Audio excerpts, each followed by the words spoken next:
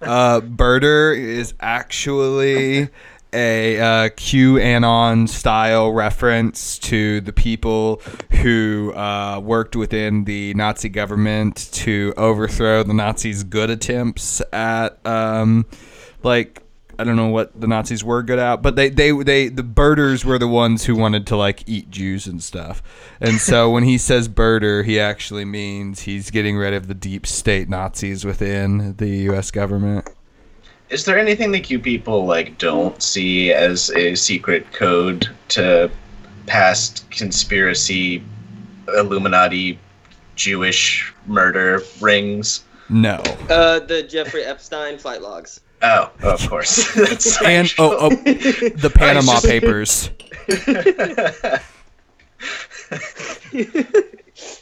They're just like, look, Bryan Singer's a great director. I don't know why people are slandering him in this way.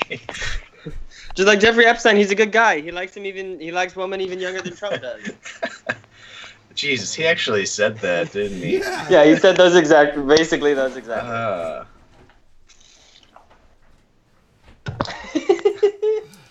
No, see, I think hamburger actually means is it means that JFK Jr. is alive, because Birder is. So, I mean, have we just made all this content unusable by calling out both the Jeffrey Epstein and just a bunch of pedophiles in Hollywood? I mean, no. Why wouldn't we be able to use that, Adam?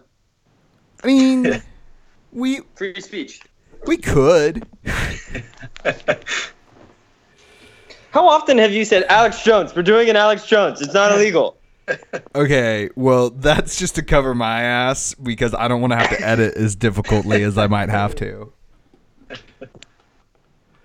Also, it's the best excuse because it's literally the excuse he uses. Like, when he makes claims that, like, you know, AOC is like actually like some sort of witch Jew, like he gets around like, you know, hate, you know, being people thinking he's as awful as he is by literally just being like, it's a joke, ha ha ha. He's the original irony, bro. Yeah, I love that like schoolyard level bullshit still flies, because like that's the same thing where like if you're in 7th grade and you push someone down and they skin their knee, you're like, I was kidding.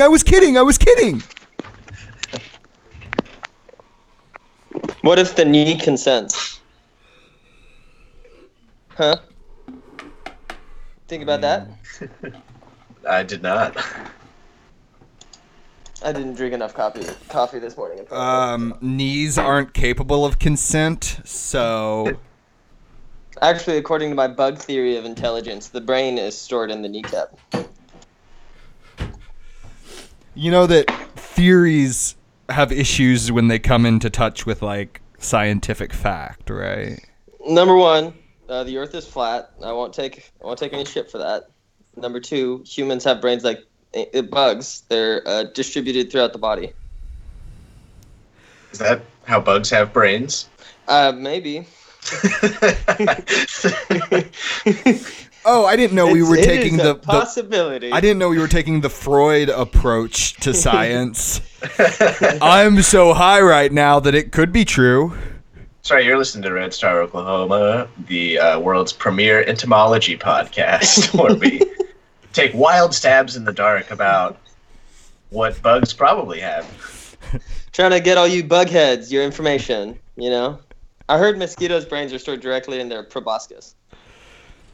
It's called a proboscis. Is that the mosquito version of pee is stored in the balls? It is now. God damn it. See, I don't know. Except pee is actually stored in the balls, though. That's just true. So real Oklahoma topics. I don't know what I hate more: the wind when it's cold or mosquitoes when it's hot. Mosquitoes when it's hot.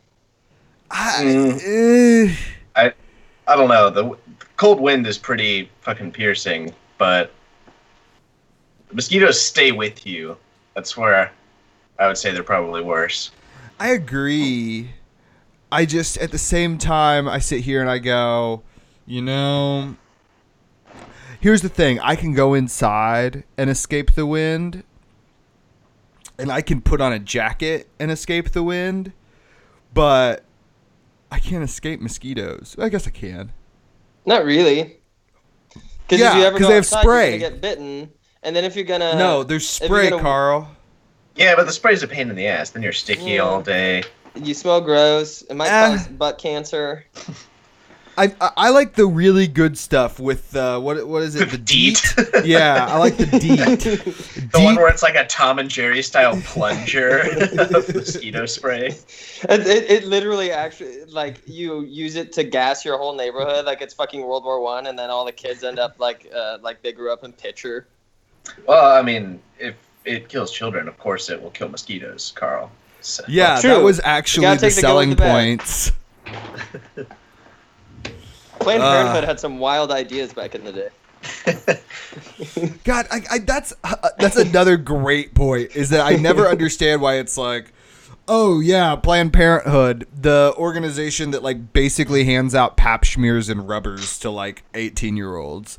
Like that's all that organization does, and they're like, oh, they're killing children. When for like all of the 50s, 60s, and 70s, they were like, here, let's paint your fingernails. Like every white mother in the planet was like, here, let's paint your fingernails with lead paint. Here's a little bit of unsterilized water, and here's some DEET lotion. Why don't you make sure you really rub that into your nose and your eyes and like next to your mouth, and then also here, carry this asbestos, and also it won't cause any problems. And then Well, also it's at the same time, just like, what if we sterilize all these women of color? Yeah, have you guys never read the sterilization cases from the Supreme Court? 3 generations of imbeciles is enough. That is the Supreme Court's understanding.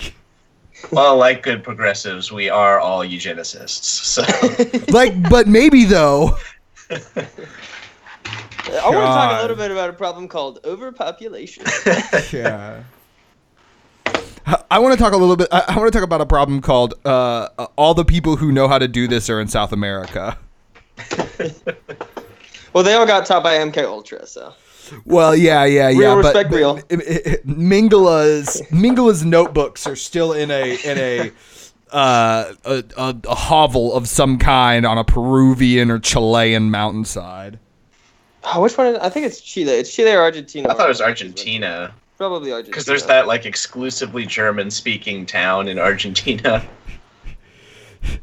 There did are not just exist in beautiful. 44. There are just beautiful, dark-skinned, blonde Peruvian children who are like 9 years old, who are just wandering around the side, like, we will build the camps for the tribes. They live in the forest, and we will take them there, and they will never leave. I wonder if the Nazis in South America ever hooked up with the Confederates in South America, because there are Nazis in Argentina and the Oh Confederates yeah, the fled to Brazil. Confederados. Yeah. That's actually Well, I guess they who. did actually. Like, that's Bolsonaro for you. Yeah. Say that's actually Maduro. That's Maduro is Mingala and No, that's Guaido. Maduro is just Stalin's hate bait. Many months has come and gone since I wandered from my home in those Oklahoma hills where I was born. Many a page of life has turned, many a lesson I have learned. Well, I feel like in those hills I still belong. Way down yonder in the Indian Nation, I ride my pony on the reservation in those Oklahoma hills where I was born. Now way down yonder in the Indian Nation, the cowboy's life is my occupation in those Oklahoma hills where I was born. I'm Adam Burnett, and this week we've got Carl Roberts and Stephen Lassman on the show, and this is Red Start Over Oklahoma. We are a small political and news podcast broadcasting about left Oklahoma. This week in national news, we're going to be touching on the Democratic Party's growing field of nominees, what's going on for Venezuela, and what it can mean for you having arguments on Facebook with family members you only see once a year. Before moving on to Oklahoma news, where we're going to talk about some attempts by legislators to reduce the number of untested rape kits in the state, along with what the next legislative session has in store for teachers, and whether or not that will meet their proposed goals of the teacher walkout. Before, of course, moving on to a conservative reading list for the week. So, right off the top, I'm going to turn it over to Mr. Lastman to tell us about Mr. Sanders. I mean, it's already presidential primary season, a solid 2 years before the election. We'll be just inundated with this for the next 2 years of our lives, inescapably, forever. And, of course, big name going on right now. Big BS, Bernie Sanders. We all love him. The boy. He's a thought. Yeah. He's a pog. But yeah, as of this point, Bernie Sanders is still the most popular politician in America, polls well with a majority of the Democratic base, and has the largest name recognition in the party right now. And of course, establishment Democrats hate him. They are already going after Bernie hard, just trying to clear the way for whoever their candidate's going to be. A lot of the criticism of him are the same criticisms you heard in 2016, except now he has the name recognition and, of course, is even closer to death, which, yeah, could come back to be an issue. But for the most part, he's the only candidate you could even call left in the race so far, in a very crowded field of Dems right now. Tulsi Gabbard is taking a strong anti-imperialist stance in her support of Assad against Pig Dog USA. Number one. I mean, Tulsi, she kind of barely even announced and was like, sure, I'll do it if no one else is, not realizing that 100 other people, it's a wacky races of Democrats all trying to become the president. See, but I'm really excited about that because, one, wacky races is like an empirical good. Two, the last wacky races we had was for the Republicans, and we got Donald J. Trump out of it. And I have to feel so it was good. I don't feel any camaraderie towards the Red Hat Chuds wandering around the world, but I will say that as someone accused of being a Bernie bro, I'm pretty excited to move into this area where it's like any wacky thing could happen. Yeah, like I'm just excited to go back to my job at the Racism Factory where I shush women to support Bernie, That's true. We have a lot of women to silence over the next 2 years if we want to get our boy in office. God.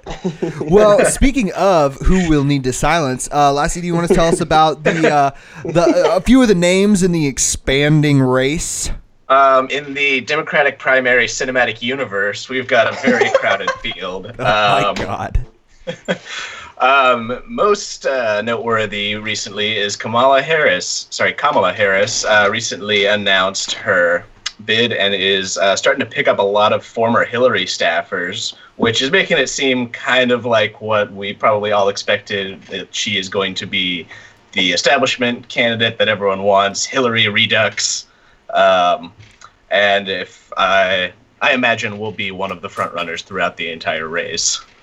I've liked that there are a couple of things I like that she announced on Martin Luther King Jr. Day, even though MLK was in jail 30 times and would probably maybe not like a prosecutor. I don't know. Maybe that's something that would make sense.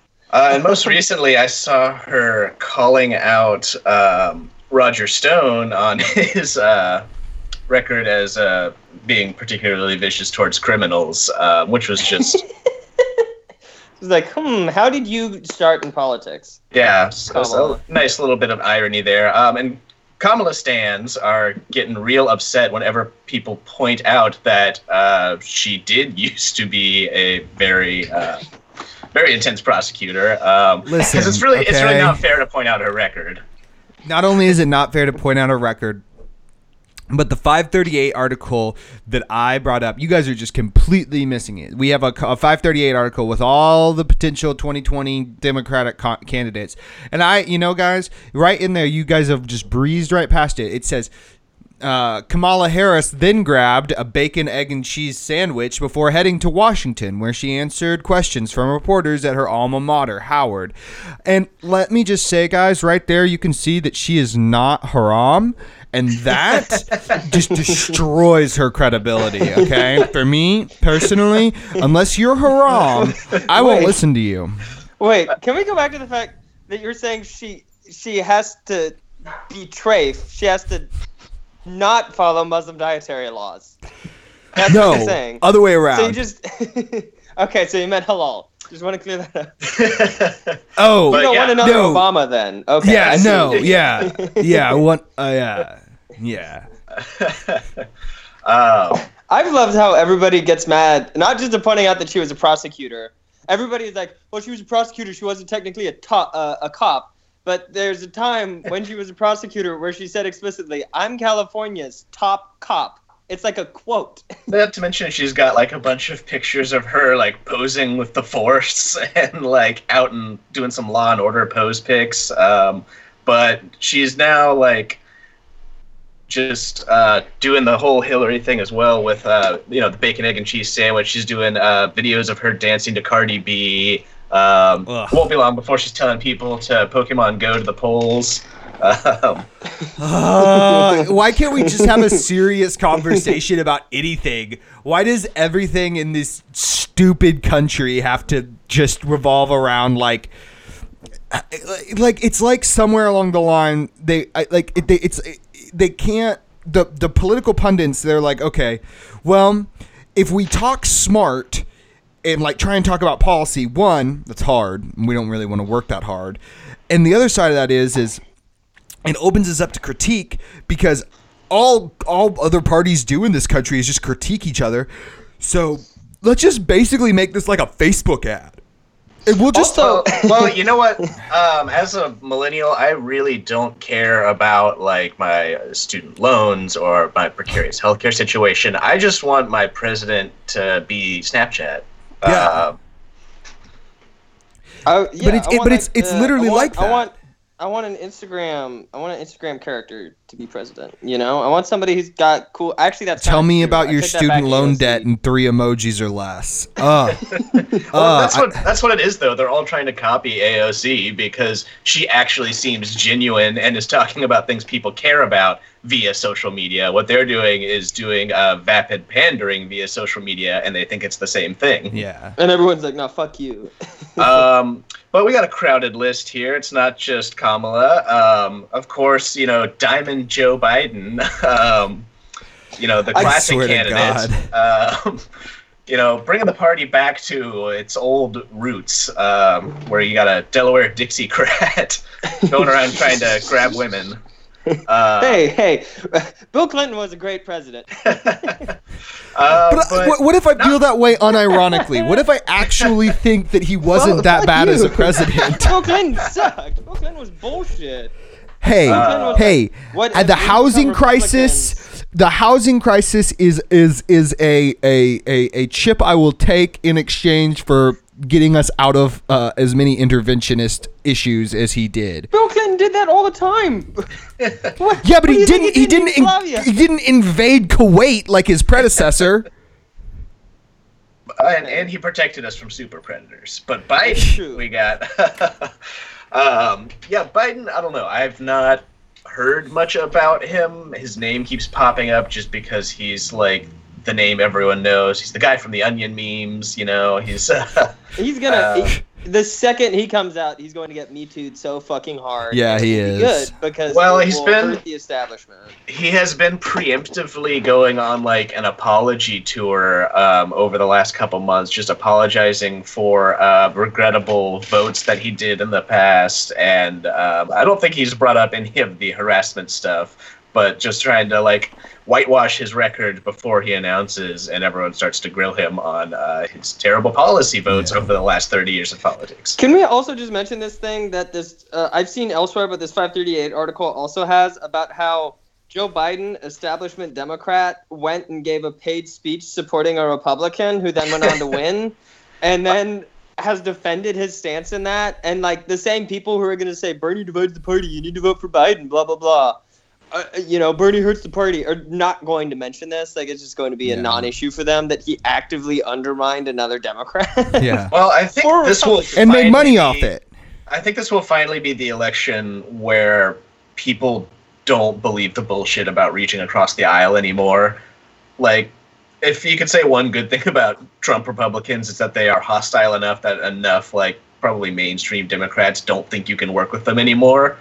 So I think there will be less of that moving to the center in this case, like trying to reach across the aisle, Republicans are our friends bullshit in this election. Sure hope so. Who else? Who else do we got last? Well, on this list, I haven't heard much about him lately, but Michael Bloomberg, who is just a walking 4'8" money with a $ sack on it, being handed over by a guy with a top hat. Wait, can we just read the second paragraph on this blurb about him? Go for it. Oh my God. Yeah. The former New York City mayor faced criticism from Democrats this week after defending the use of stop and frisk policing during a speech at the U.S. Naval Academy in Annapolis, Maryland on Tuesday, and labeling efforts to legalize marijuana, quote, perhaps the stupidest thing we've ever done. Dead in the water. He will get nowhere. Even with all his fucking money, he will get nowhere. Yeah, I haven't heard much about him lately. I don't think that he is going to make it to even announcing something, especially as many prominent people are starting to announce. Cory Booker, however, is someone who we will probably hear a lot from, who, I don't know, he's kind of like a just blank slate. I don't think he has much in terms of policy positions. I know he's a huge charter school guy. He's a big Wall Street guy. And, the most likable thing about him is that he's dating Rosario Dawson, which, if anything, I would say makes him unlikable because I'm not dating Rosario Dawson. You should write a letter to the editor about that. Yeah, I seriously want him to switch his campaign position to me dating Rosario Dawson, and then he might have my vote. Sure. If you got more on Booker, yeah. Yeah, I think the thing with Booker is that nobody's gonna buy it anymore because he's just kind of running as like Obama again, and I think people, as a general rule, kind of soured on Obama. Yeah, like, it was good that we had him, but it's over. And also to an extent, only Obama can do the Obama thing because Beto tried to do the Obama thing, and that took all of a week for him to crash and burn. To be fair though, them thighs cramp. You know what I mean? Well, and it didn't help that, all of us Bernie bros coordinated a nice attack campaign on Beto early on. Yeah, all those Bernie bros, Elizabeth Brunig among them. Sherrod Brown, which I don't know much about him. He's got a pretty progressive base, as far as I can tell. But aside from that, seems like a reasonably left candidate. But also just doesn't have that name recognition or as much experience as a lot of the other candidates. Yeah, I heard him on Mehdi Hasan's podcast. I think it was him. And he was really good. But yeah, I mean, he just doesn't have the name recognition, I think, anywhere, 3 more years. 4 more years. Yeah, I think that's what's going on. He's running now to run later. Mm-hmm. Yeah, it looks like he's doing a lot of the late night shows. The Dignity of Work tour. It's pretty hot. That's like, if he wasn't just a milquetoast Democrat, I would be like, wow, that's a incredibly red thing to do. Yeah, but Dignity of Work, when you've already got Fight for 15, definitely seems like they're going to be like, workers need dignity. And what dignity is $9 an hour. And a handshake from your boss.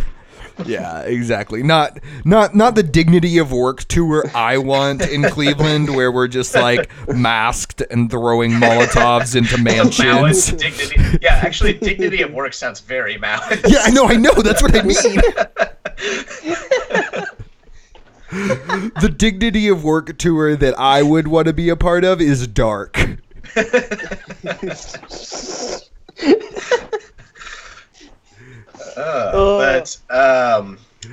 Going from Sherrod Brown, Maoist candidate, we've got Pete Buttigieg, like Buttigieg or something. Buttigieg. I like Buttigieg. Buttigieg. His name is Buttigieg. But yeah, Pete's got that booty, and he is starting to explore the presidential He's only campaign. I know 37. nothing about him. He is the mayor of South Bend, Indiana. Yeah, he's a mayor, and he's got a good quote here. We're the generation that lived through school shootings and served in the wars after 9/11, and we're not the generation that stands to be the first to make less than our parents unless we do something different. The generation. He's 37. He didn't live through any of it. I'm into this though. Let's try and Millennials steal some of 82 that and greatest on. generation valor. Be like, that's fucking right. We lived through the 2008 recession and 9/11. We all survived 9/11 together. You thought Normandy was bad? Have you gone to a high school lately? To be fair, I might actually be afraid to walk into a high school now. That's going to be the next series from Tom Hanks and Steven Spielberg. But yeah, I don't know much about him. He's trying to. He's Ryan. I think he's the first out of the closet candidate, that's cool. Okay. Yeah, I could see how a lot of Democrats would be into that. They'd be trying to push him as just part of their diversity campaign. Oh wait! This second paragraph is pretty hot though. It's pretty fire. Buttigieg said his 2 terms as mayor and service in the Navy were more executive and military experience than President Trump and Vice President Mike Pence have. All right, so he's clapping back on Trump at least. I don't know. I feel like South Bend, Indiana mayor might be a hard leap to make to president. I mean, Giuliani couldn't do it as mayor of New York. I really don't think it is. I think it's almost perfect. What I want is basically a fat man from a suburb in anywhere, Iowa, in Indiana, the Montanas, the Minnesotas of the world. What I want is fat, dumpy men from those places to come and just explain things to me. I really think Boss that's Hogg from the Dukes of Hazzard to be our president. Yeah, I want a man who wears a hat and twirls his mustache, but is still afraid of effeminate men. All right, yeah. Also on the list, we've got Julian Castro. Julian. Julian. I don't speak Spanish. Julian. That's he's one of the Trailer Park Boys. It's Julian. His VP Ricky. It's a bold move to literally always have a drink in your hand when you're running for president. Well, even when I you're thought driving. I thought it was even more of a move since the next person on the list is John Mulaney.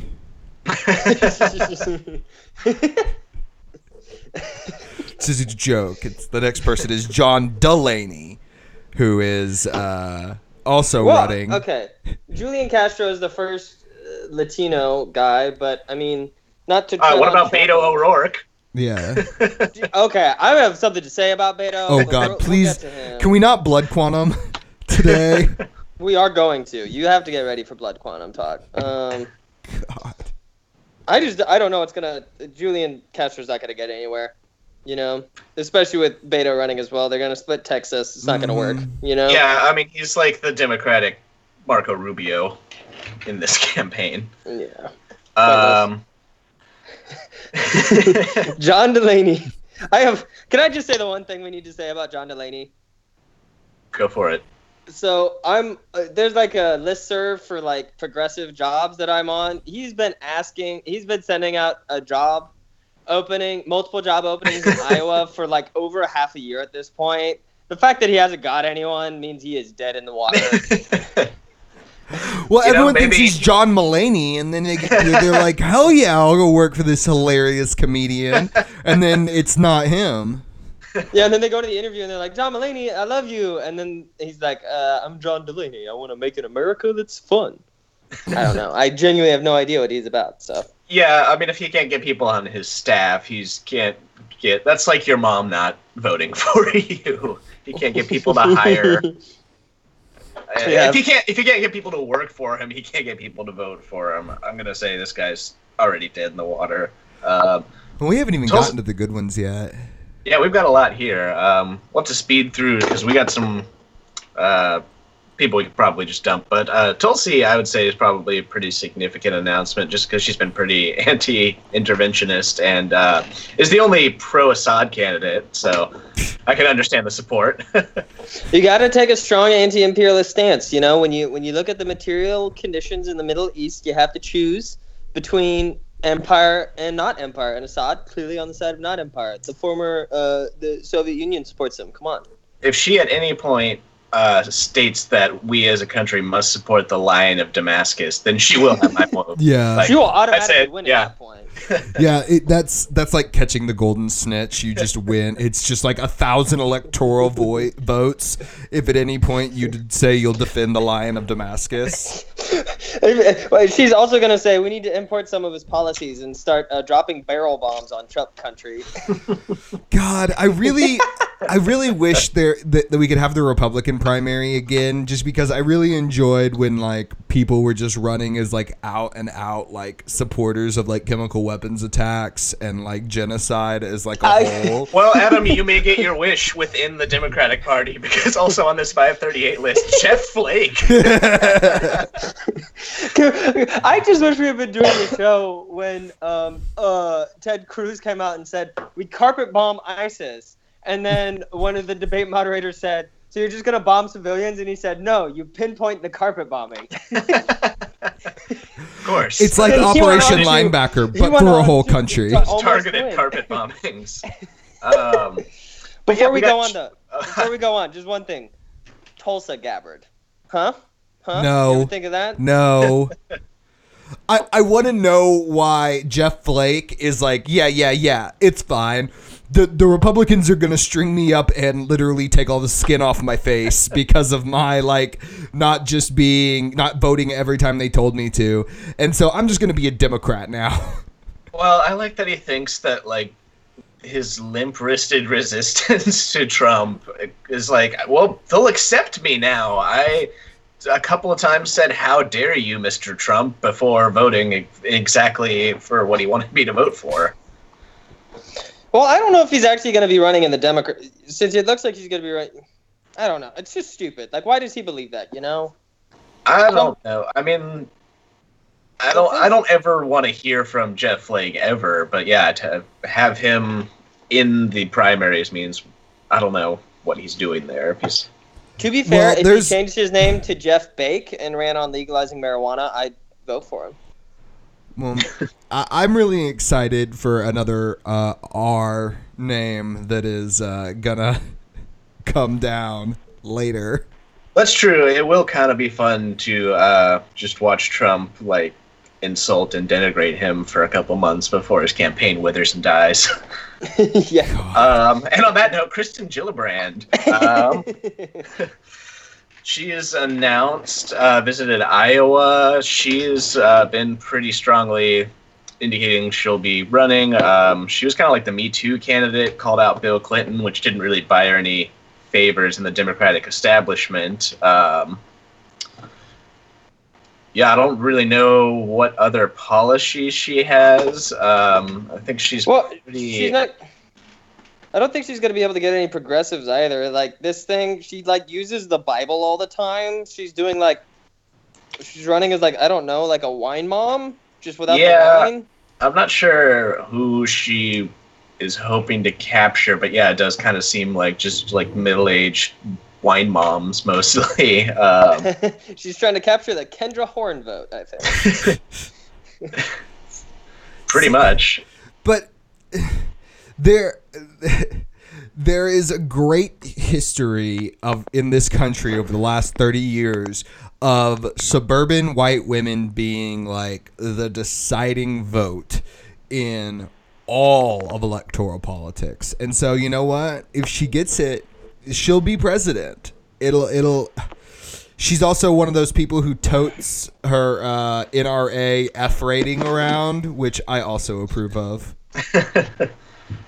That's true. I mean, that could get her votes amongst a lot of like moderate Democrats, and she does kind of seem like a pretty safe, like certainly not progressive, but not as centrist as a lot of Dems, which could be enough to get people on board as her just being like even a hair left of Kamala or whoever else ends up being the mainstream candidate. Yeah. And she does deserve credit for saying "fuck the party." We shouldn't have molesters in it. Like that's objectively good. Definitely. I'll be honest. I mean, some of it does seem like opportunistic, because Bill Clinton has been around for years, and it wasn't until Me Too started happening that she said anything. But still, yeah, definitely good that she's commenting on it. Yeah. Well, I think we got a few more here. Yeah, I'll just name a couple of the other big ones. John Kasich, Republican darling. Looks like he's going for it again. Cuyahoga Johnny.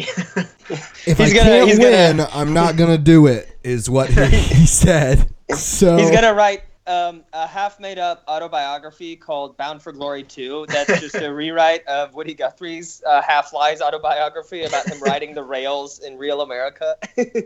See, yeah, pretty much. I like the idea instead of him having Sleepy Ben Carson write his fake autobiography. And so just like halfway through, you're like, John, did you realize that on page 200, you said you stabbed 323 people and that's a thing that normal people do? And be like, damn it, Ben! But I like this Kasich quote here. Instead of sitting around worrying about what's broken and not working in Washington, we've got to get ourselves off the couch and figure out what we can do by ourselves right here at home where we live, he wrote. Volunteer at a food bank. Engage with your schools if something needs to be fixed. Drop in on a neighbor who has no one else to listen. The opportunities are there, but we need to grasp them. That's the cure for the breakdown in Washington. It's like go into some elementary schools with a screwdriver and your lunch pail and ask them if they need.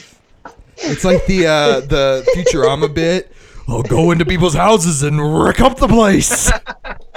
Just go around doing favors for people, and that will fix the country. Also, that will solve legislative deadlock in Washington. I mean, he is talking about just doing hobo jobs, going from town to town. Like, but the thing is, I love the glimpse. We have a system of signs that you paint onto the fences in front of people's homes, so you know what kind of work they need. But I love the glimpse into Kasich's mind, because it's like this is what's going on in his life. He's sitting around worrying, and he's like, I gotta get off the couch. I need to go plant a tree. And he doesn't, but then he writes this, and he's like, well, I'll tell people to go get off their couches, and I will continue to watch Top Chef, because that is what I do. I like how he also said volunteer at a food bank, because he's probably going and just picking up snacks from the food bank.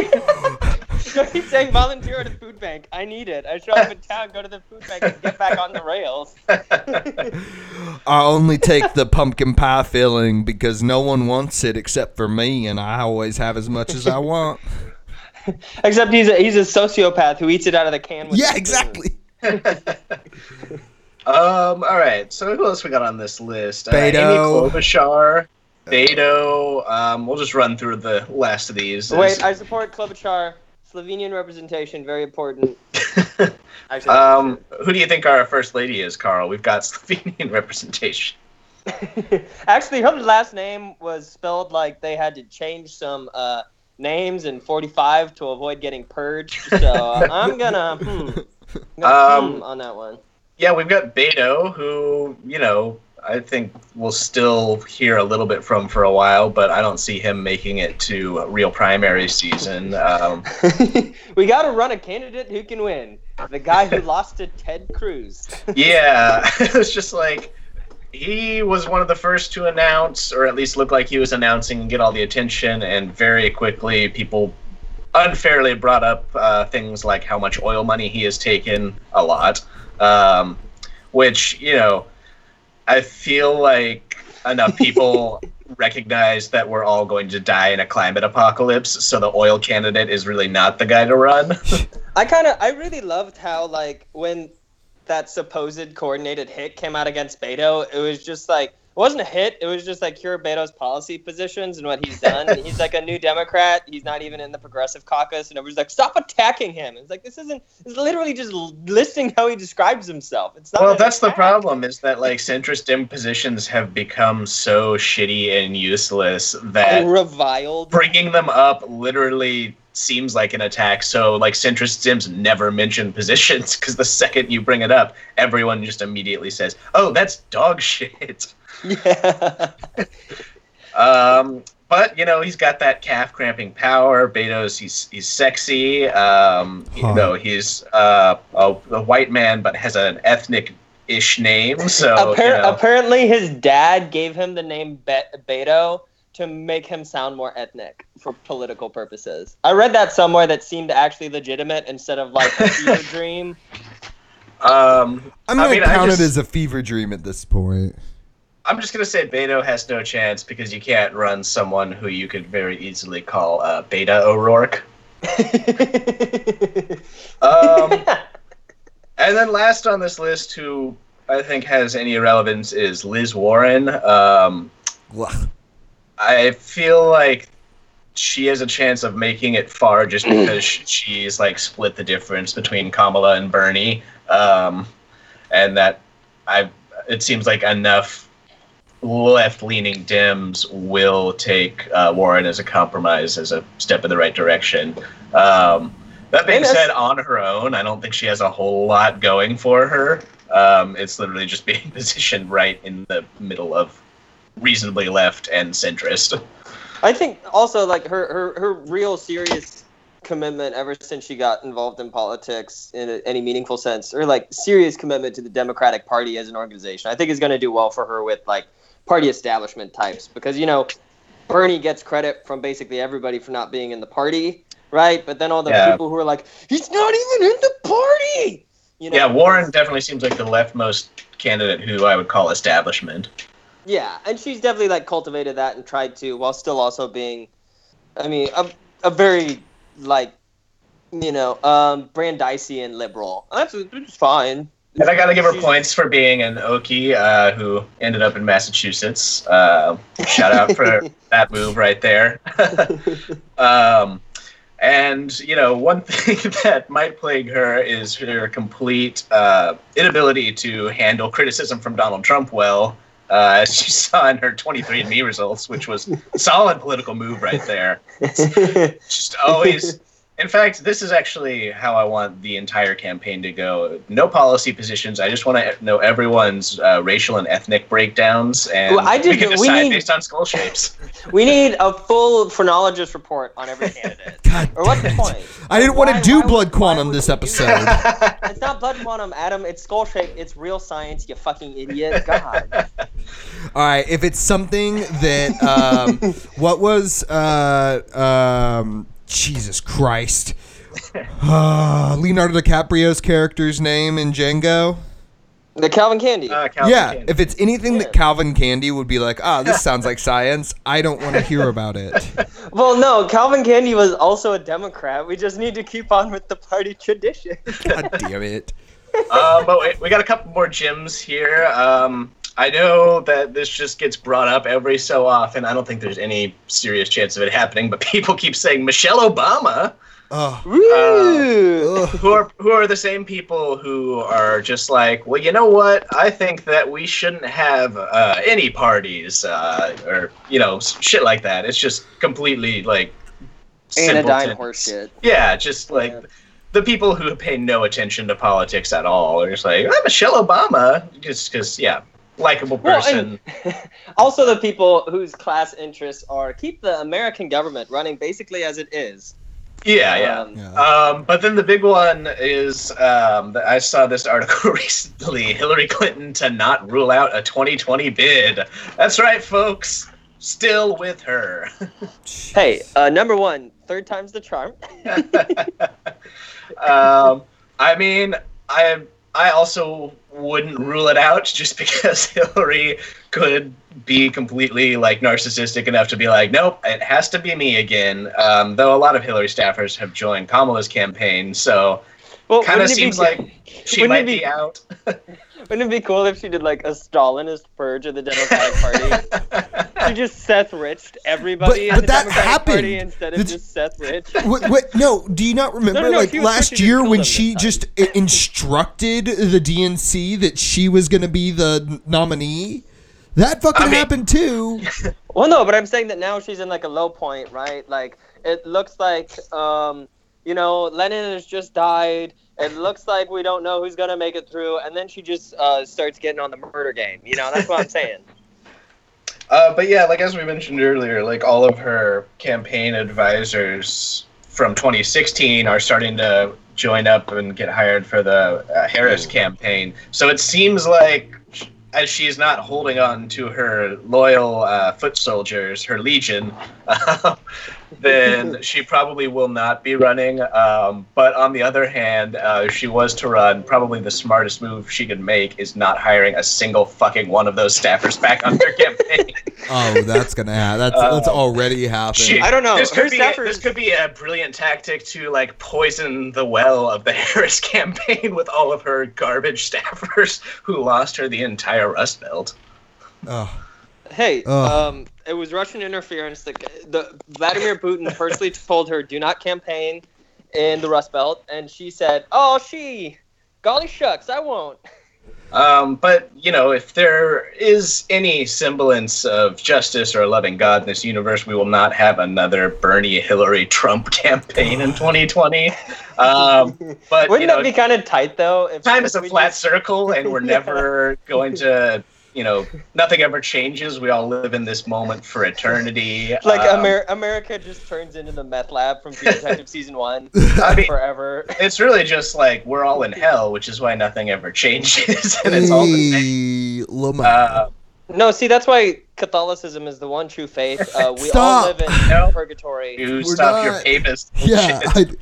You don't get to papists call and me a rapists, papist, baby. Lad. I don't like either of them. Number one, Adam, you go to hell. You're a Protestant. I would like to say it's the official show position that even if Orthodox people go to hell, number one.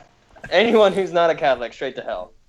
I just want to make that clear. Just let me say one thing about Venezuela for actual recording, okay? We all 100% support Maduro and every single thing he's done in Venezuela, like any good left person should do.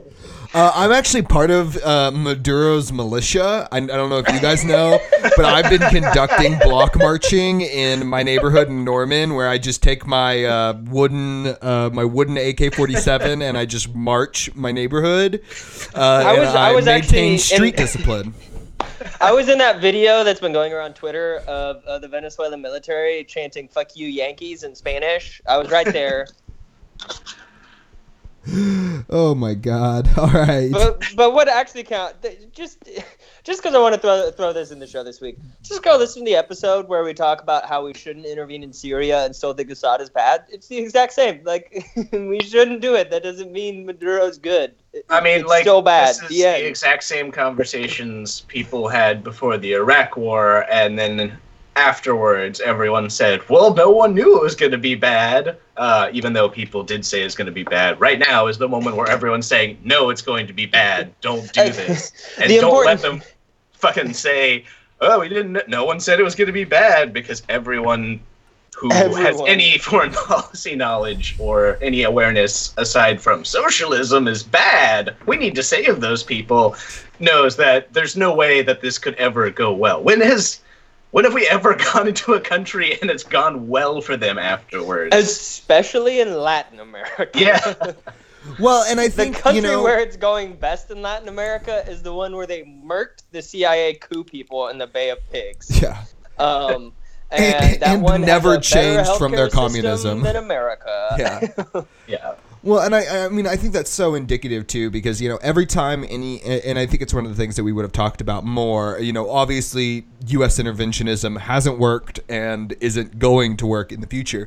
But the other side of that is that there is like a rich and storied history of the U.S. through the CIA becoming economic hitmen and destabilizing regimes across South America. Yeah, And like so- there's not a country that we haven't. Yeah, and so everyone who shakes their fist and is like, "Oh, socialism has destroyed Venezuela," I'm like, no. The U.S. has done no, the thing. The U.S. destabilized their country. I literally read a New York Times article in Saturday's paper yesterday that was like, Venezuela's economy is in the dumps, and it didn't mention the fact that there are sanctions on Venezuela's economy from the U.S. And it's like, that seems like a relevant part of the story about Venezuela's economy not working well. And not would just be, that, but the sanctions. And What- also, they have the world's largest proven oil reserves. I wonder Yeah. why people are talking about intervention. Yeah, that's another thing is we want that sweet, sweet oil. We need it. We want it bad. We gotta have it, and we just gotta make sure. I think most recently I heard there's like 11 years that we have to like start reversing our fossil fuel consumption. So really hope we get that oil so we can shorten that down to a nice tight 5. Yeah. Type 5. Well, I always do my best work under pressure. Okay? I've never turned in a school assignment on time. Or It's if true. I have, It's climate accelerationism. Let's do it. Let's get the Arctic, get Venezuela. Let's burn all of the fossil fuels, Well, so then we're out of it, so- and then we can't you- poison the planet anymore. Have you guys seen not No Country for Old Men, not Blood for Oil? What was the movie? That There will be blood. There Yeah, will There be Will Be blood. Blood. Have you seen the part in There Will Be Blood where they like do the Saddam Hussein thing and they just light the oil fields on fire? Yes. I like that idea, but for climate accelerationism. We just like start eco-terrorizing and like blowing up oil refineries and then just Yeah. burning the oil Little- as it comes out of the ground. little known fact, Saddam Hussein himself was a Posadist. Saddam Hussein, environmental activist hero. Saddam drove a Prius with an eco-terrorist bumper sticker. Saddam was in Elf. All right. Well, I think that'll be Venezuela for the week. We're gonna move on to Oklahoma news. This one is a bit more of a serious topic, but I thought it would be something I wanted to discuss. So, if you've been following Oklahoma news, you'll know that there is a giant overflow of rape kits in the state of Oklahoma. There are about 7,200 untested rape kits across 300 agencies based on a statewide audit that Governor Mary Fallin did in 2017. And so... one of the leading reasons the kits, and we're pulling from a Read Frontier article, which, again, as always, want to give a big shout out. If you don't check out The Frontier, go check it out. The Frontier's awesome. We pull a lot of stories from it. They report one of the leading reasons the kits weren't tested, the audit found, was because of a reported lack of victim cooperation, which can take a lot of forms, but is definitely a stigma thing. So basically, there are a few Congress people who are wanting to help fix this. Senator Kay Floyd, a Democrat out of Oklahoma City, has filed 3 bills, and Representative Monroe Nichols, a Democrat out of Tulsa, has filed 1 bill. And this is because Oklahoma City and Tulsa have the most of these untested rape kits because that's where most of the violent crime happens. But these are also problems that stem to rural areas, and I'll get to that in a second.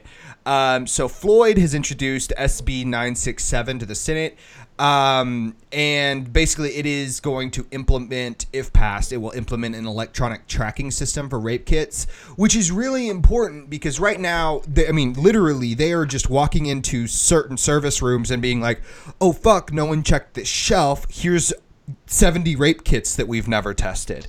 And so we're having that issue. And one of the big issues with that, and this is another Senate bill that Kay introduced, 975, which would require all law enforcement agencies to use the same type of rape kit. And the reason that is because right now in Oklahoma, there are 3 types of rape kits used. The OSBI issues a kind of kit to rural counties. Tulsa PD uses their own, and OKC PD uses their own. So OKC and Tulsa have their own kinds, and then the rural is governed by OSBI, and so it's different too. So not only are we like finding boxes of rape kits that we don't know anything about, and we're like, holy shit, we need to test these and figure out, but they're different, and we don't know where they came from. This one would also do a few things, like require agencies to submit a kit for testing within 20 days, directing medical professionals and law enforcement to tell a victim the purpose of the kit, and to require agencies to keep the kits for 50 years. These all kind of, piece by piece, they're not a lot, but all together they could really fix this system, because if we could have a way to track them, we had a way to say they have to be tested within this amount of time, because there's no repercussion for this. You know, the police department isn't going to get sued because they didn't test the kit fast enough, because there's no recourse for that. That's not how anything goes.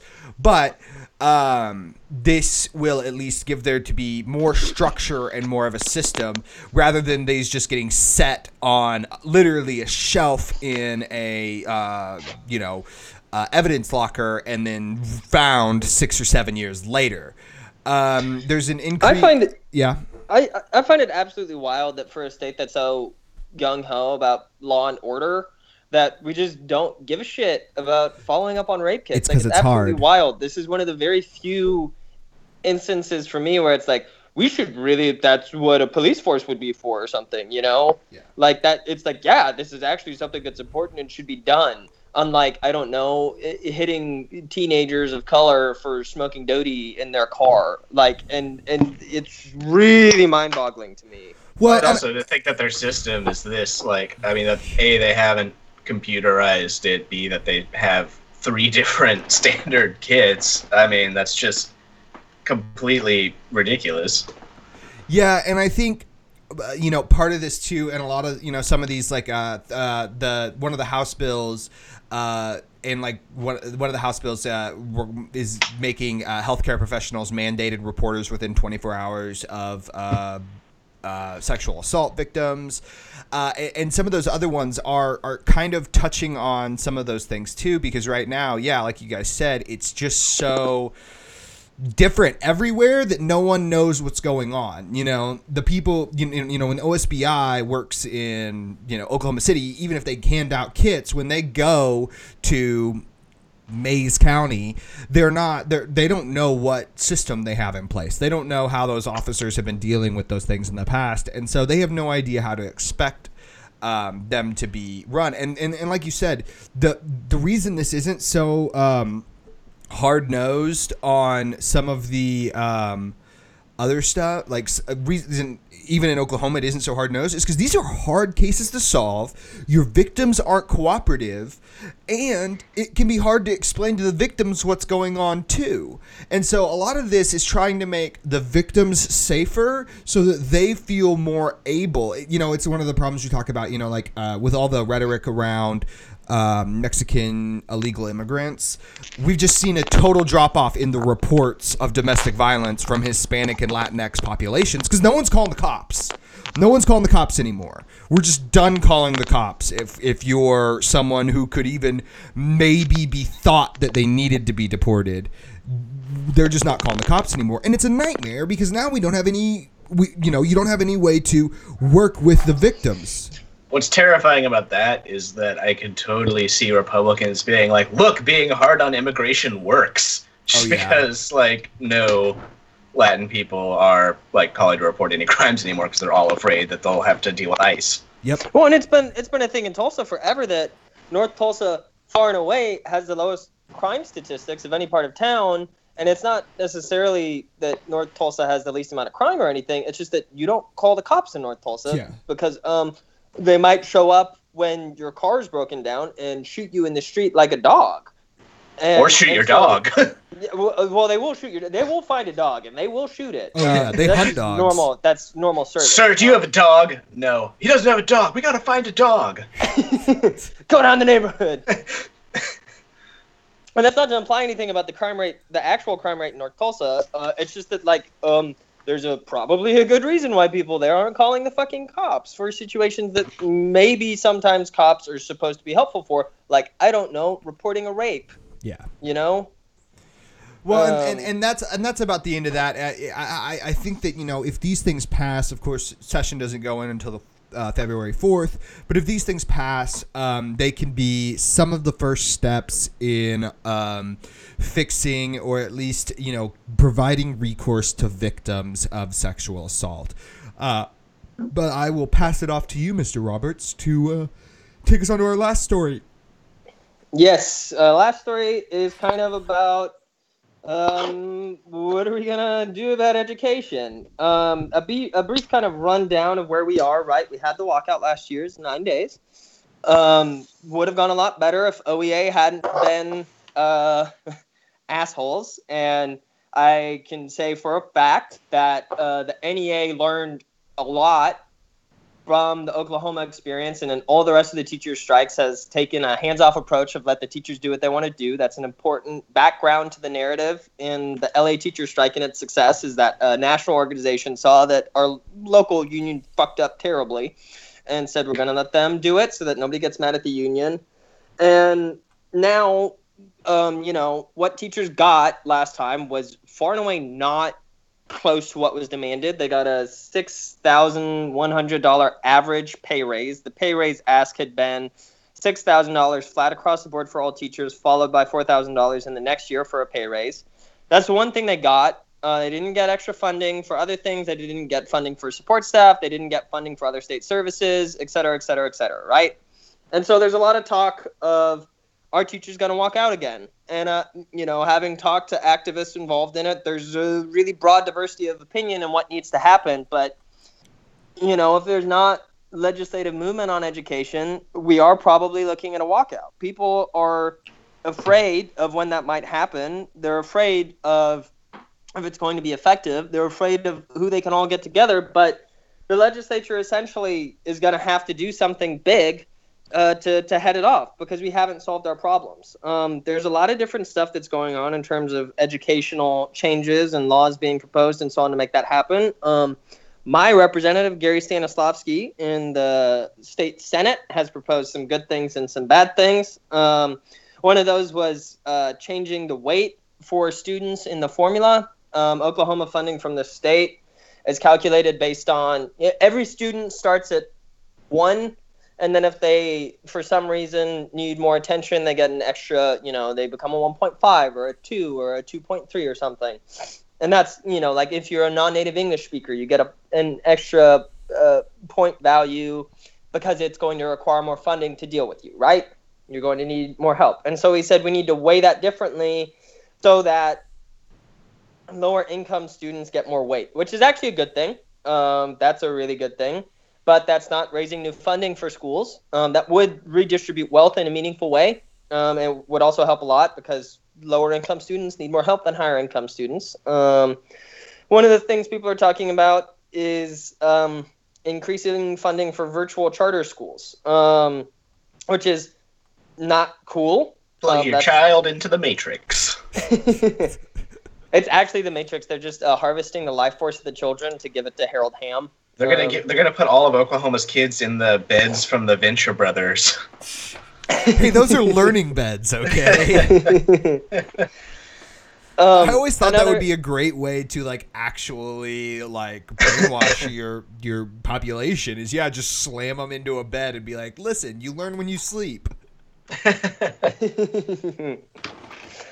Another thing that Stanislavski has proposed, Senate Bill 180, would increase the tax credits available for charter schools. It provides private school tuition scholarships to students, and he would increase that from $3.5 million to $25 million, which is stupid. That's just a waste. Why would we do that? That's just taking money away from public schools that need it. It's useless. It's pointless. Also, spending that level of money on one public school or one private charter school tuition voucher could be way more effective when you focus that money on an entire public school rather than you would be able to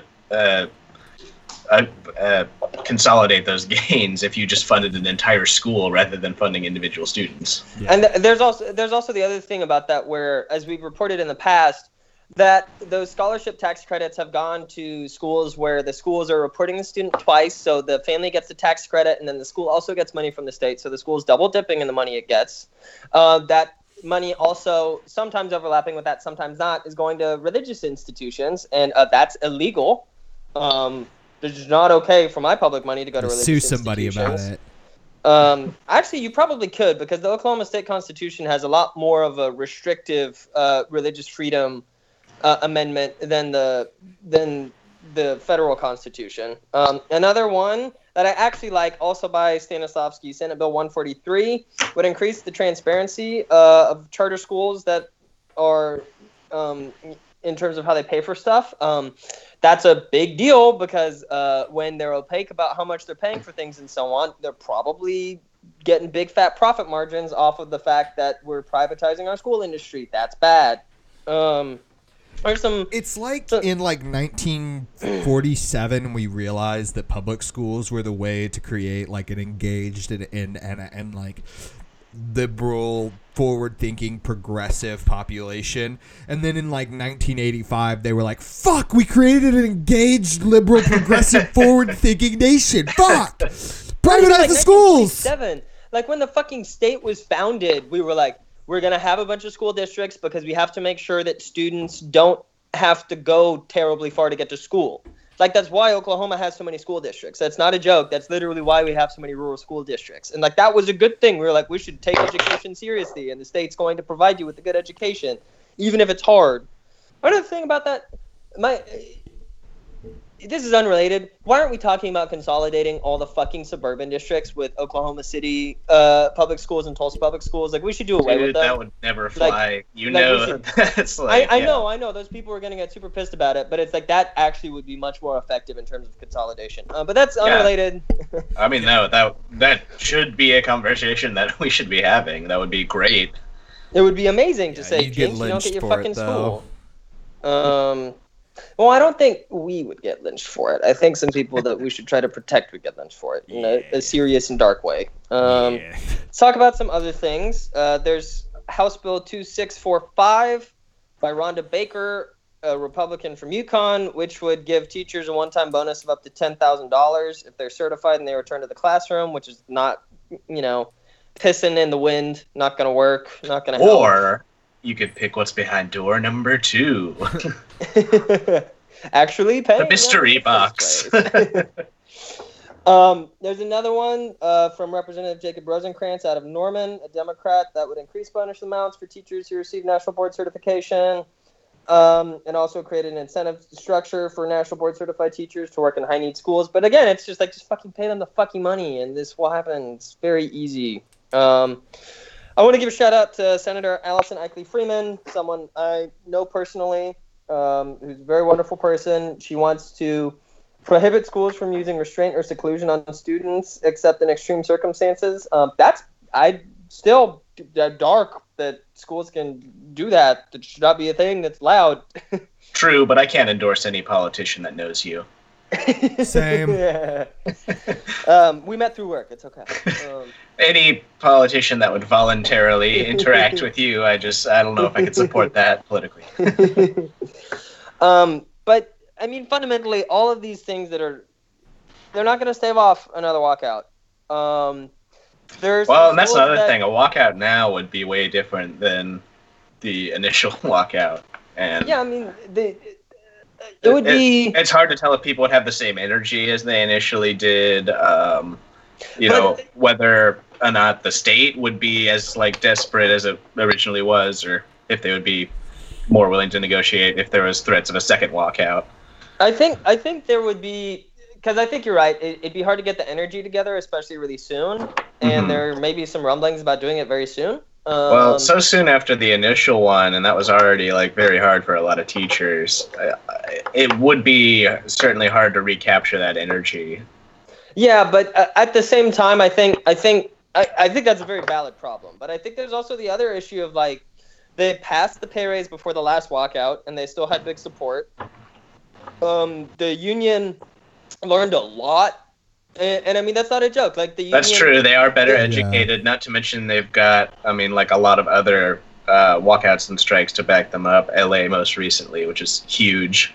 And part of the story of success in other walkouts has been that the NEA specifically learned from the Oklahoma walkout, like I said earlier, and changed its tactics.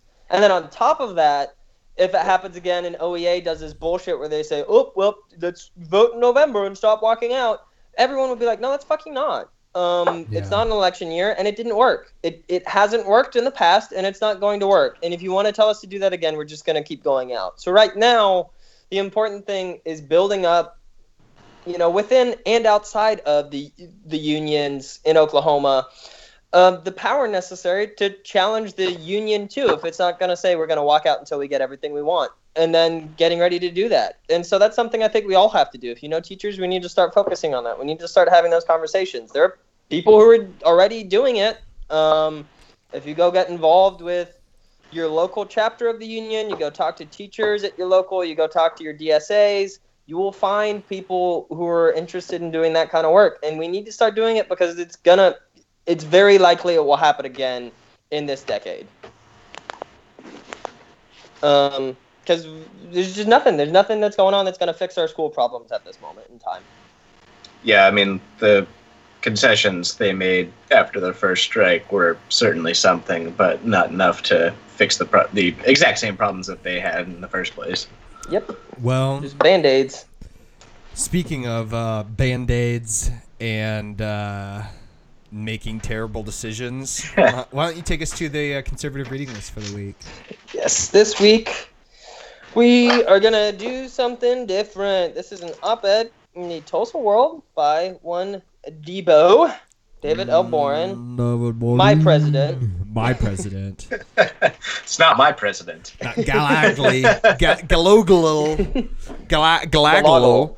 Hey, all I'm saying is, you know what? We didn't have these kind of problems that we've had at OU over the last 3 weeks when Debo was here, except a lot of the time that Debo was here. Nobody did an open racism at OU when Debo was president. Yeah, it just didn't happen. Nobody, right? It just wasn't a thing. Oil companies didn't try to control the entire university. It wasn't a thing. Totally wasn't. So, this article is titled, Mattis is Right. The U.S. must remain committed to its Western alliance. Just a little background on Debo that I think is easy for people like our age to miss, because Debo has been president of OU for so long, like basically for all of our lifetimes. Before that, he was the head of the Senate Foreign Affairs Committee, so he's like a very big foreign policy guy.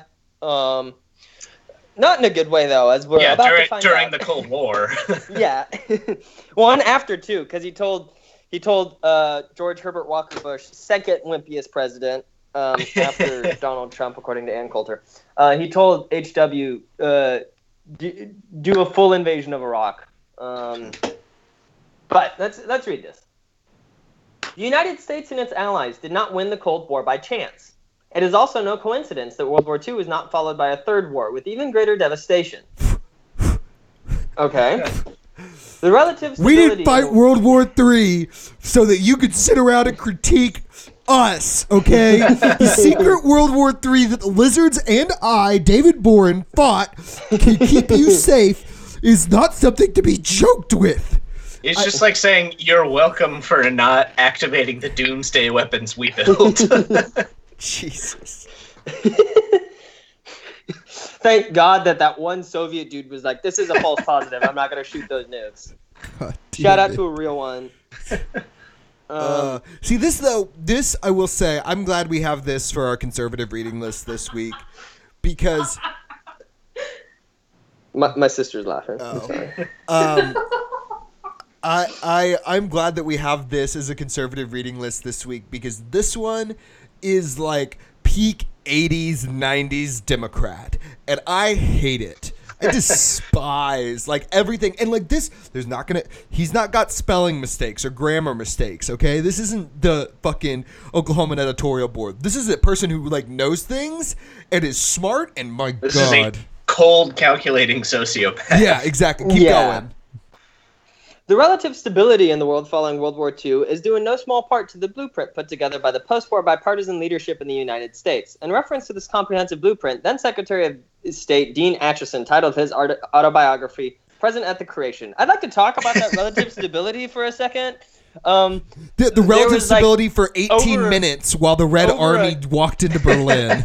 There was like over a decade of civil war in Italy and Belgium for a while there that was a direct result of the U.S. funding fascists to shoot at striking workers in Europe. The entirety of the Third World was on fire for most of the time. There were a lot of dangerous antifas in Italy, Carl. Libya was just owned by the desert for most of this period. Libya was charting the path to revolution under the auspices of Muammar Gaddafi, the world's greatest political thinker. Read the Green Book, okay? And Much watch the better than movie. the new movie. I'm amazed that they made a movie about an acolyte of Gaddafi driving through the South with Viggo Mortensen. Wait, I thought that was what the Two Towers was. God damn it. Okay, let's keep reading. The blueprint contained several key elements that have been followed by presidents of both political parties for more than 70 years. The blueprint contained the Marshall Plan, which helped keep Europe stable. Not true. We love it. After the war, by feeding the hungry and rebuilding the economies left shattered by that war so that the populations involved could return to normal lives. Okay. Of, like, God shooting damn each it. other from the 70s to the 80s. I don't think you remember when the Marshall Plan fixed everything and made Europe a utopia, except for the parts that I don't like. What What is Abel Archer? What is Greece until the 70s under the fucking dictatorship? Or Where also was- North under Africa, like dictatorship? Libya, Or Egypt, and Spain Tunisia were under also a on fire and dictatorship? not owned. God. Tunisia didn't Well- have a constitutional government until like 2014 after the fucking Second World War. So Well, let's read the next one. This is good. It also included the doctrine of containment. The U.S. and our allies drew boundaries around Soviet-controlled totalitarian areas so that their control could not expand geographically. How did Vietnam go? yeah. How did the domino theory or game theory or any of that shit work out? How did Afghanistan go? Or how did, actively crushing independence movements in former colonies go? Badly. It was evil and wrong. Went great. Everything's awesome. I don't know what You're you're fucking talking wrong. about. For David Boren, everything is awesome. Yeah, that's true. He has a lot of money, and all of those things have built the world that allowed him to succeed. God. All right, keep going because this one's great. To enforce the containment policy, Western leaders formed new institutions and alliances like NATO, composed of 29 nations, including democratic European nations, the U.S. and Canada. What is Turkey? Very important What is that it Saudi? says including democratic European nations. Saudi Arabia, I don't think is in NATO. No, but they're not. But Turkey I is. just meant our general alliance. Turkey, with them. never been a democracy. Not good. The communist bloc knew if it tried to expand, it would face a military response from the united NATO forces. This threat effectively deterred Soviet aggression. Well, American forces. I don't. Did you guys have to give fucking Stinger missiles to the jihadis during the 80s because of how great NATO was? Like, I think you might be like overstepping. But this is the thing. I was going to say this earlier, but like, isn't this so wonderful to read this and actually be able to like critique this historical example of instead of just reading like, listen, Mexicans, they have wings and they could fly anywhere. We need anti-aircraft on all Trump locations so that we can shoot Iron down Dome flying. protections. Like, at least these brainworms are like sentient, okay? A worthy opponent. Yeah. Continuing. This threat effectively deterred Soviet aggression. American forces were stationed in Europe with NATO forces to serve as a tripwire that made it clear that any aggression against NATO would immediately engage the full might of U.S. forces. That understanding was critical to our success in keeping the peace. I think anybody who believes that was a good system should watch that show Deutschland 83, which is like a spy show about an East German that goes into West Germany and is part of like Abel Archer And everyone living in Europe under it is basically like, you Americans are willing to nuke the entirety of Europe to keep you safe, and we don't want that. I like how he not refers live to- in this hell world. I like how he refers to Poland as a tripwire. To be fair, Poland's historical role has been as a tripwire, except nothing happens when you trip it. You just get Poland. Well, you split Poland with your sworn enemies. Yeah. That's actually what happened. You find yourself allied to Russia somehow, and half of whatever you get, you have to give to them, and you're like, how? Okay, let's keep going. Recent careless remarks that cast doubt on the United States' commitment to remaining in NATO threaten our national security, as well as peace and stability around the world. It has long been a goal of the Soviet Union, and now Russia, to weaken or destroy NATO, because it has effectively prevented imperialistic expansion by that country. Oh, This is very rich to be published on a day when the U.S. government declared support for a dude who is not elected president as president. Okay, Because well, we and don't like the also- guy who What was the literally fuck? elected president. Also, it has long been the goal of the Soviet Union to weaken and destroy NATO, but because it was exclusively put in because they place to were destroy directly- the Soviet Union. They were literally opposed to each other. Also, You'll find that Mr. Tom, even now that he is a different style of cat, has always tried to eat Jerry. And Jerry cannot be blamed for his anti-interventionist stance against the Toms of the world. Well, this thing, one of the things that pisses me off so much about this is that if anybody should know, it is Boren, because Boren was literally in the Senate doing foreign affairs shit at the time frame when the wall came down, and there was a serious discussion about bringing Russia into NATO because the whole point for NATO's existence was gone. And the idea was, we don't want to be opposed to you, Russia. We're going to bring you into the liberal democratic fold. And instead, the U.S. was like, joke's on you. Let's put NATO bases in every country close to your border and We freak won, you the bitch. fuck out. Yeah, and so it's like, no, actually for a while there was a valid discussion in the U.S. and Russia and in the entire world about ending NATO or putting Russia into NATO so that we could end conflict on the European continent. And the U.S. just having to fucking swing its dick around and say, nah, eat shit, is the reason why Russia got back to this. I've heard this from literal multiple scholars of American foreign policy, from people, literally, I heard from a guy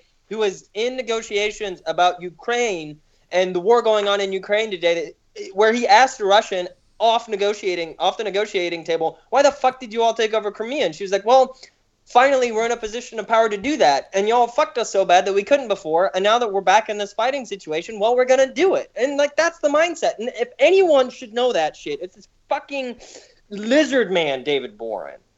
To be fair, he may actually be a lizard. If there is anyone, he was the longest serving chairman of the Senate's Intelligence Committee, and as a private U.S. citizen holding no elected office, while he was the OU, did this during Bush's presidency, he was a part of the Secret Intelligence Advisory Panel to the president as a private citizen. So if anyone knows where the bodies are buried, it's David L. Boren. Yeah, and the other thing, too, to talk about fucking peace and stability in the world, like, when has the U.S. done peace and stability in the world? Like, invading Iraq? Are you kidding me?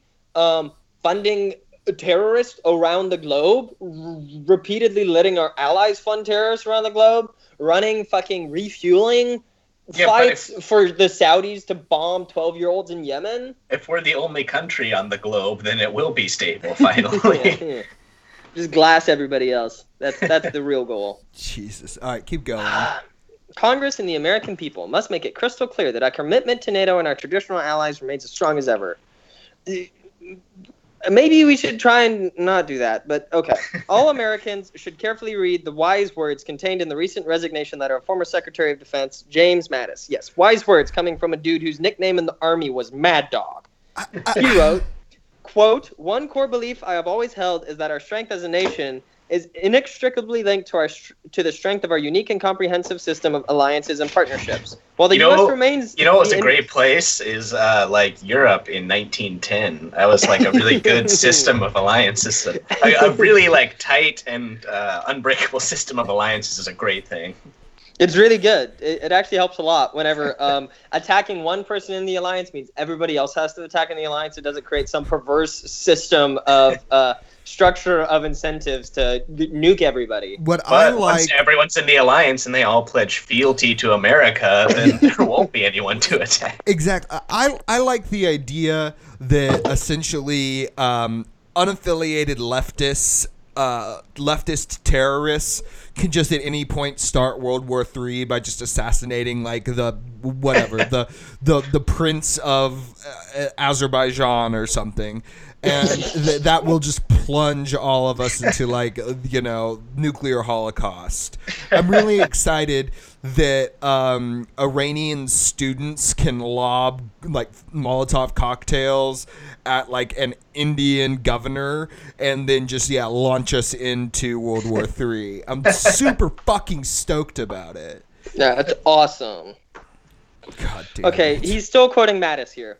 While the U.S. remains the indispensable nation in the free world, we cannot protect our interests or serve that role effectively without maintaining strong alliances and showing respect to those allies. And it goes back to boring. What is respect? I never understand what respect is in this instance. Like, is it West Wing shit or is it money shit? Because I can never tell. I think what respect is like sending U.S. troops from our NATO bases in Poland to pee into Russia across the border, and then the Polish people are like, yes, good, now go shoot some women and gays for us, please. We mean it like a mafia boss says respect, which is, like pay them money and like be okay with being extorted by them. Yeah, okay. Respect. All right, I can see that one then. Okay, cool. Keep going. Before concluding with his resignation as Secretary of Defense, General Mattis added, "My views on treating allies with respect and also being clear-eyed about both malign actors and strategic competitors are strongly held and informed by over 4 decades of immersion in these issues. We must do everything possible to advance an international order that is most conducive to our security, prosperity, and values, and we are strengthened in this effort by the solidarity of our alliances." Mattis is absolutely correct. To tear up our current system of alliances with no clear, comprehensive plan to put in its place poses a grave risk to our country and our security. We must not take that risk. We must stop this dangerous mistake.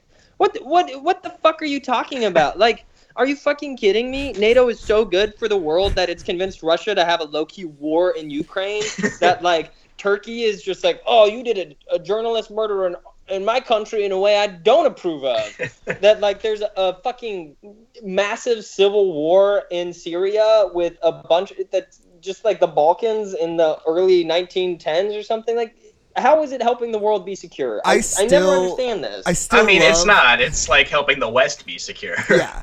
Well, and that's what I was about to, like, I still love the idea that, like, somewhere in his underground palace bunker temple, Erdogan is reading this op-ed, and he's like, yes, continue to support NATO at your will. No, he read that, including democratic nations in Europe, and he's like, I'm in Europe. I'm a democratic nation. I'm a democratic nation. I was elected by 98% turnout and 98% approval. Oh, wait, did we release that 3 days before the vote? Fuck. He's actually just like, I'm a democratic nation in Europe, but if someone wrote this in my country, I would kill them. Yeah. If anyone publishes a newspaper in my country, they're immediately executed, but I'm a democratic nation. Actually, he'd say, I'm not gross. I don't murder them like the Saudis. I just put them in jail indefinitely. Oh, my God. Well, as always, you can check us out at Twitter at RedStarOverOK. Our subreddits are Red Star Over Oklahoma. You can listen on SoundCloud and iTunes. To contact us, to give us any questions, complaints, concerns, you can check us out. You can send us an email at redstaroverok@gmail.com. As always, tell your friends and rate and review on iTunes. Thanks, guys. Bye.